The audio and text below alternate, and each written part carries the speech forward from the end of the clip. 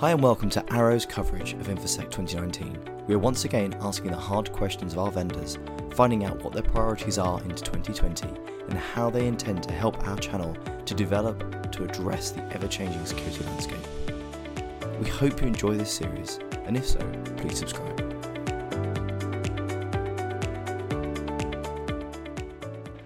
Hi and welcome to Arrow Bandwidth Live from InfoSec 2019, Day 2, end of Day 2.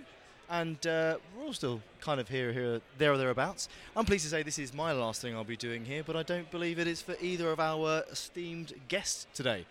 So first and foremost, I'd like to present my esteemed co-host, who is a bandwidth veteran. You've been here before. You actually did bandwidth from a rickshaw once. Standard roving reporter. Yes, very much so. So, and also coordinating on microphone colours. No accident. No accident. Nothing's an accident for Alex Kennedy. And then from, well, left to right, right to left, I've lost the ability to actually do this. So we're going to start with Peter. Hello, Dave. Hello, Peter. So for those of you who haven't seen or haven't listened to last year's, and obviously this year's podcasts are still to be coming out. And if you haven't, why haven't you? Well, it's a very good question. Peter's from NCipher. And then to this side of me, which is my right, we get there in the end. A bit like an airline stewardess, so the exit doors are to the left and right. Yes.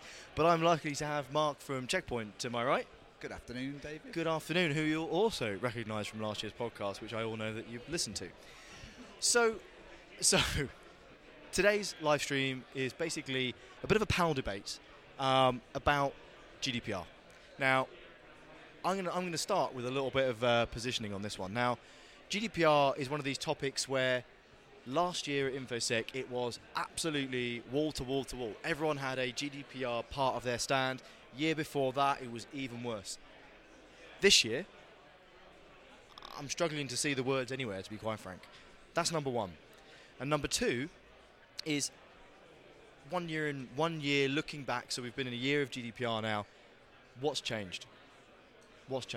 So, who would like to start us off with a bit of information? Anyone? Go on, Peter. Come on. Well, I think you could, on the surface, try and make a case that says nothing has changed. We're still seeing record numbers of breaches reported in the media, and we haven't seen anybody hit with the kind of terrifying fines that we heard were going to become the norm. But two things there. First of all, the fines are going to take time. If we look at some of the biggest fines that were issued in the old world, things like Carphone Warehouse and Equifax, they were 3-4 years in the making and investigating before the fines were levied. And I think we're going to see that same lag with GDPR. So maybe this time next year we'll be looking at the first big fines landing. In terms of still seeing breaches in the news, well, I think organisations are just reporting more and more quickly. Would British Airways ever have fessed up under the old rules? But I think they felt compelled to. So I think organisations are reporting more, and I think fines will be inevitable. We just haven't quite caught up yet. Yeah, as you start the conversation, it was everywhere last year. It was the big hype. People were sort of having it across the banners, and I've seen very, very little of it at all. Last year at the stand, we were getting questions on GDPR. What are Checkpoint going to be doing about it? How's it going to affect my security? Where's the data being stored? All steam ahead, as any good vendor would do. We created a GDPR report. This year, absolutely nothing. Nobody's particularly interested. Nobody's actually came and said, can you show me a GDPR report or how GDPR standards are actually being set down and laid down? So it has just almost the hype as you'd expect of anything new, in terms of technology or legislation or governance was there, and now it's sort of, oh yeah, that was last year now. So yeah, very quiet. I mean, do you think the businesses actually care? Do you think last year they talked about it and they ticked their box with their GDPR? Do you think that the actual customers really cared that they had to do it? Is it important to them? I don't... Well, that's interesting, because obviously compliance is compliance around the world, and organisations all realise they're all mature enough to realise that they need to comply. So I think there's an element of doing what needed to be seen to be done. But what I think is happening, which maybe hasn't fully caught up yet, but what I am seeing is a change in the consumer mentality. So as a result of us moving towards a GDPR world, everybody was contacted hundreds and hundreds of times. We have your data. Can we keep it? Are we allowed to keep it because we now need to ask your permission? So that's prompted lots of debate in the local pub and at the coffee machine in terms of, I didn't realise that so much of my data was out there. So we're definitely seeing evidence that consumers are using data security as a buying decision point now, and wanting to ask the question, if I open a bank account with you, are you going to guarantee me that my data is safe? And I think ultimately that's probably going to have more influence on the way organisations behave than the threat of fines, because it'd be commercial suicide to continue to have a reputation for being loose with data, because customers will walk away. And I think that might be the unintended consequence that delivers the output that the GDPR people wanted in the first place, if that makes sense. Yeah, no, I think Peter's absolutely right. From a consumer point of view, I think that's where it's really sort of like still a highlight. People are actually feeling more empowered to say, what's happening to my data? Am I going to click this box?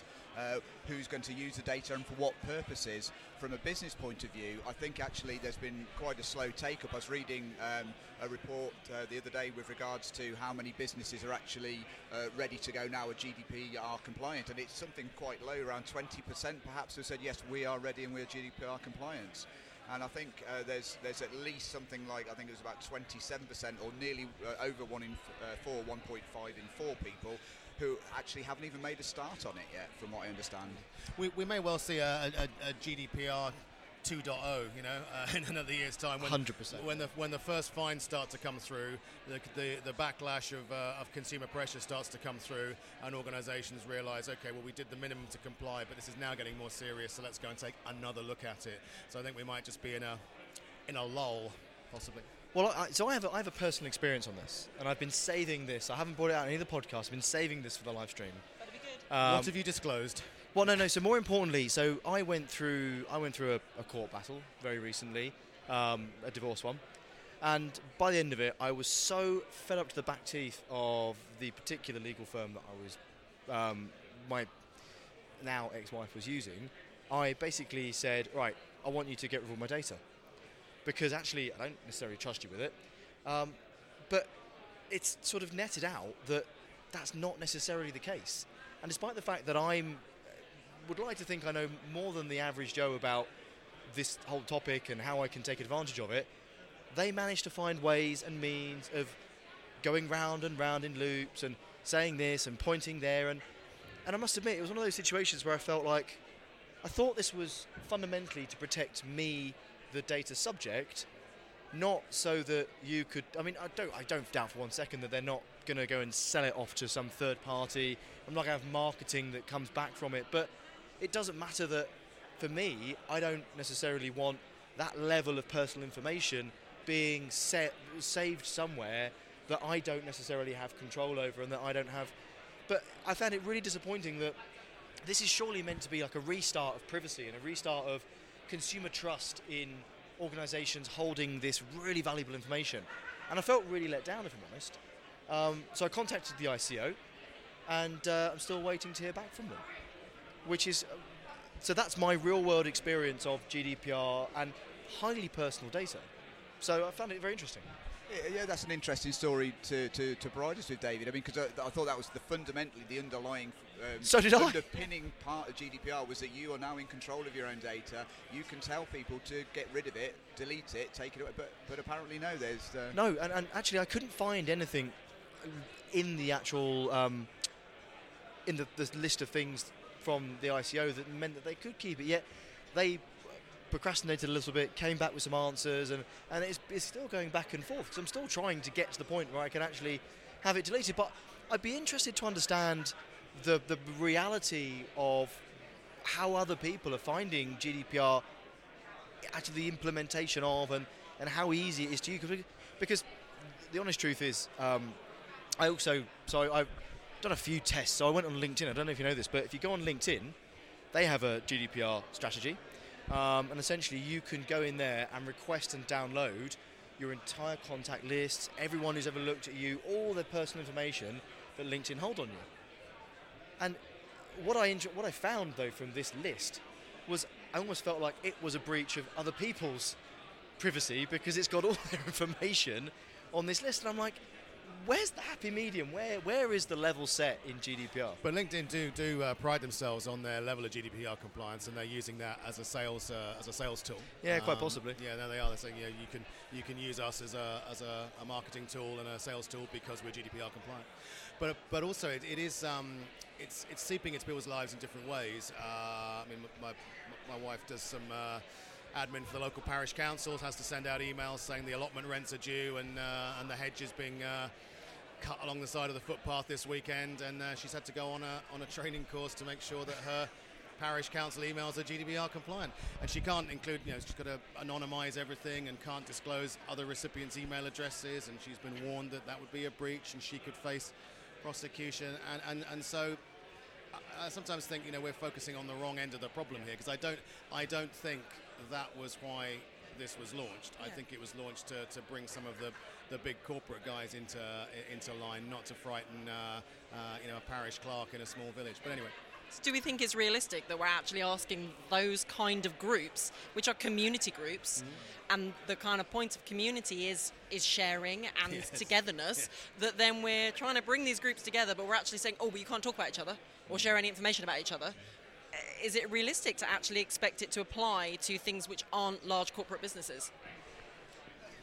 Yeah, and it's unfortunate that as a result, as Peter was saying there, that the small organisations, the communities, are actually maybe being targeted the most and being focused and making their job harder in a way to actually sort of like just get a community newsletter out, or the local karate club is trying to sort of like advertise about its what nights it's training on and the data it collects on its students in order to say these events are going on. And I think it's actually a real shame if that's the case, that people who are the easy picking targets, the ones who are easily scared, are the ones suffering with it, rather than the businesses who should be the ones to bring them back into line, to make sure they're being responsible with the data, are actually appearing quite, I'd say, fair about it, not actually doing anything or leaving it or putting it off, and we're all waiting to see these big fines for GDPR 2.0. Yeah, I mean, so one of the things I found very disappointing is the level of pressure that's been placed on schools and public organisations that already have huge deficits in their budgets for technology, for privacy. And you've got parents who have been riled up by all the media and the news about GDPR going, how are you doing this, how are you doing that? Well, go and ask that of your bank. Go and ask that of the people who should be worried about GDPR, because I guarantee that they're not actually doing it.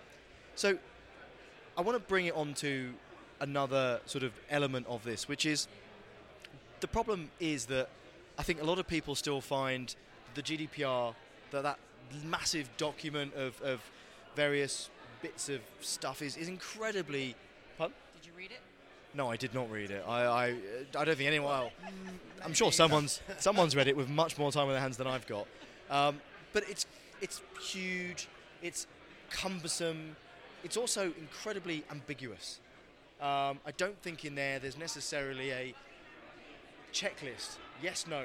This is how... If you haven't done this, you aren't compliant. If you haven't done this, you aren't compliant.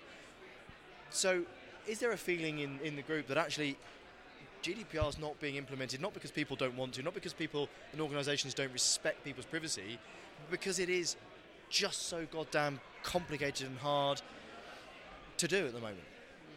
And actually the implementation of GDPR is more expensive than the risk or the litigation costs to fight it in court.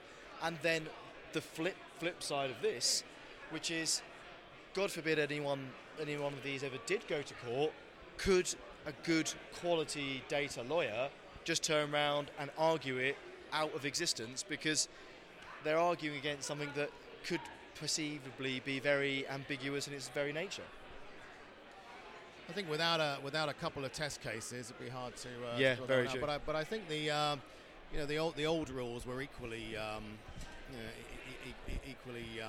So the Data Protection Act Yeah. And as I say, prosecutions under that took years and were complicated and involved multiple court cases. But ultimately, if the underlying behaviour was against the spirit of the law, then there was usually a fine. And I sort of assume that that's where this will go. What was your intention? Did you take reasonable steps? Have you been careless? Have you done anything that's particularly obviously stupid? I still think that we just haven't reached the point where the legal system's caught up. No, I'd probably agree, sadly. So, that's the problem definition.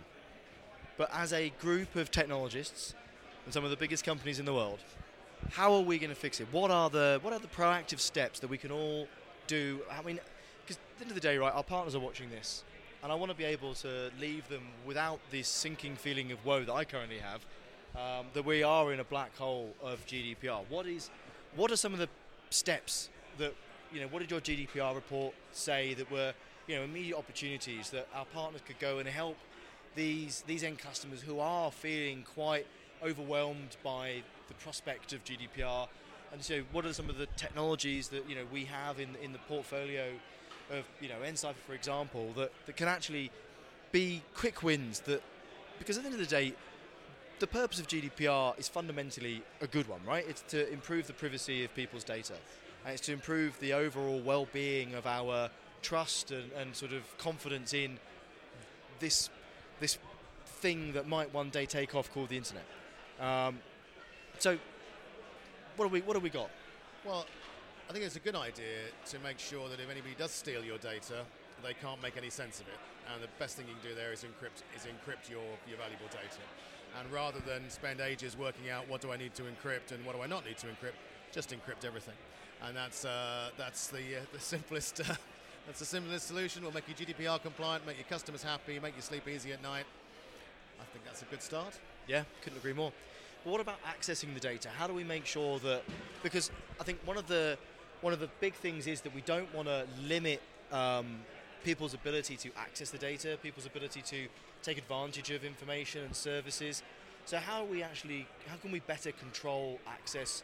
We can encrypt, but how do we then actually control the access to that data to make sure that we're still allowing a level of, flexibility and access from different places? And what kind of solutions have Checkpoint got in place to really help access and sort of that gateway piece into the data and the services? Sure, so I suppose completely encryption is the way forward, but if you are storing data wherever it is, and I'm going to bring, sorry about this, but the cloud into it, where cloud environments are out there, and the information, it could be anywhere. We don't know where that is. It's somebody else's infrastructure, somebody else's storage, and if you're not encrypting the data and you're leaving it out there in storage buckets, in databases and whatever else, but you haven't configured it correctly in order that is a protected resource out there, and we're talking about things that don't go, traffic that doesn't pass through security gateways. We're talking about putting objects and elements of networking out there which can be spread very quickly across the globe in multiple regions, and your data to follow it. You need something to look at that to actually run a continuous compliance against it at all times. So what's happening with the data, what's happening with the security groups or network security groups replying to it, making sure that things are being at the speed of DevOps delivered safely and securely by shifting the security to the left, bringing it into the DevOps cycle, to making sure that you're not deploying data willy-nilly on unprotected elements of your network. Yeah, I think that's absolutely right. I think baking the security thinking from the ground up into everything you do is critical. I think making sure that data privacy is at the heart of everything you do, I think we can do it. And I think also a lot of the questions that I sometimes get asked by partners who are talking to their customers is, so if I buy this, am I compliant? And I think really educating customers, because we're supposed to be their trusted advisors, we're supposed to be the guys that know what's going on, and even between us we all get confused about what they should actually be doing and what does tick that box. So I think actually just being able to explain to them that it's not, you can't buy something, turn it on and you're magically compliant. It is an ongoing process, and unfortunately this is going to be going on for a long time. You're always going to be doing it. But in some ways that's part of the bigger challenge we have as an industry, because we've been selling for years based on fear, and it turns security technology into something akin to life insurance or car insurance. You have to have this, because you'll be breaking the law if you don't. So come along and buy it, which doesn't put people in a very good frame of mind to come and have a buying conversation. It doesn't make them feel happy. It's not like buying shoes or a stereo system or a new car. It's like, I've got to spend money on this because, or else I'll get into trouble. And if we could flip it a bit more and create a world where businesses realise that being strong in security made for happy customers, which grew profits. And then we started to make, actually buy security and you'll become a market leader. Have the best security and you'll attract new customers. Encrypt your customers' data and you'll see your profits grow by 20%. Probably be quite more fun for us all, wouldn't it? Well, this is the thing. I think one of the best ways, and I can't for the life remember what the person I was talking to when we had this conversation, they were saying GDPR can actually be an enabler. It can be a business accelerator because essentially you could use it as a proactive marketing tool.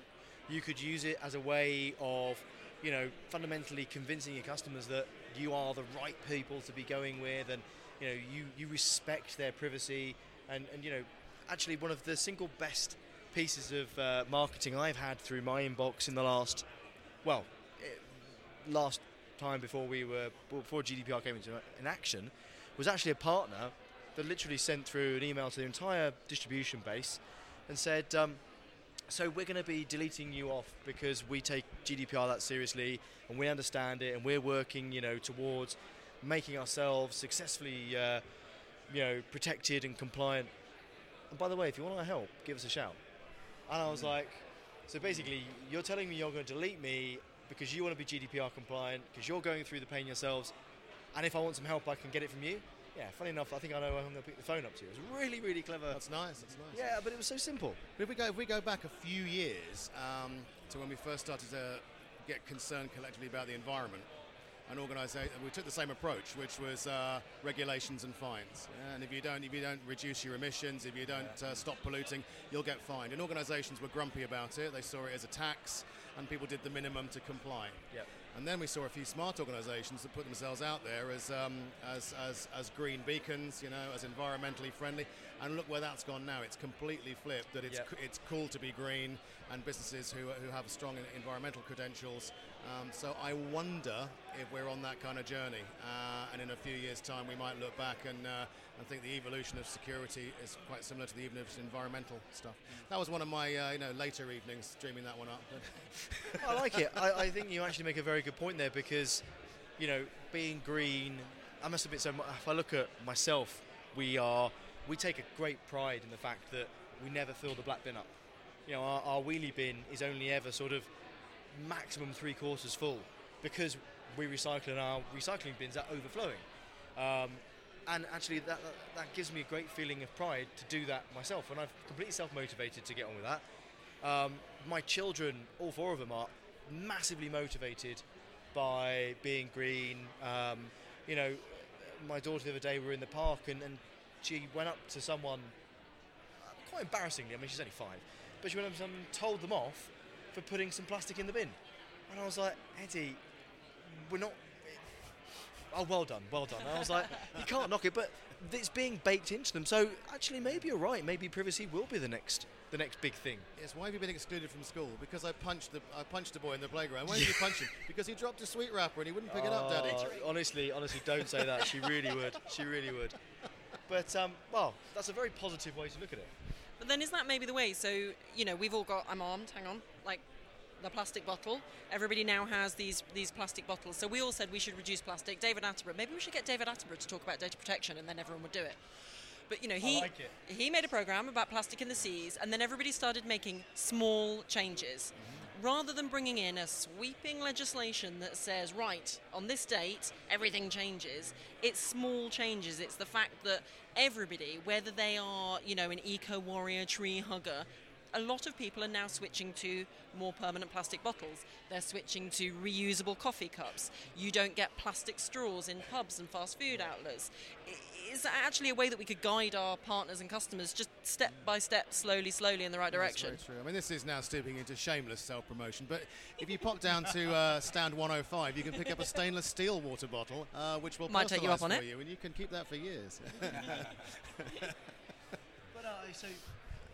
So I think this is a really, really positive way to sort of wrap up the live stream and sort of end our coverage from InfoSec 2019. But I think actually we've kind of found the answer. I don't think... Have we?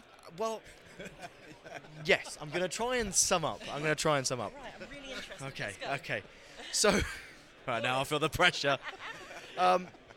So I think we started off this conversation saying that in 1 year in review, we've not we don't really feel like the impact.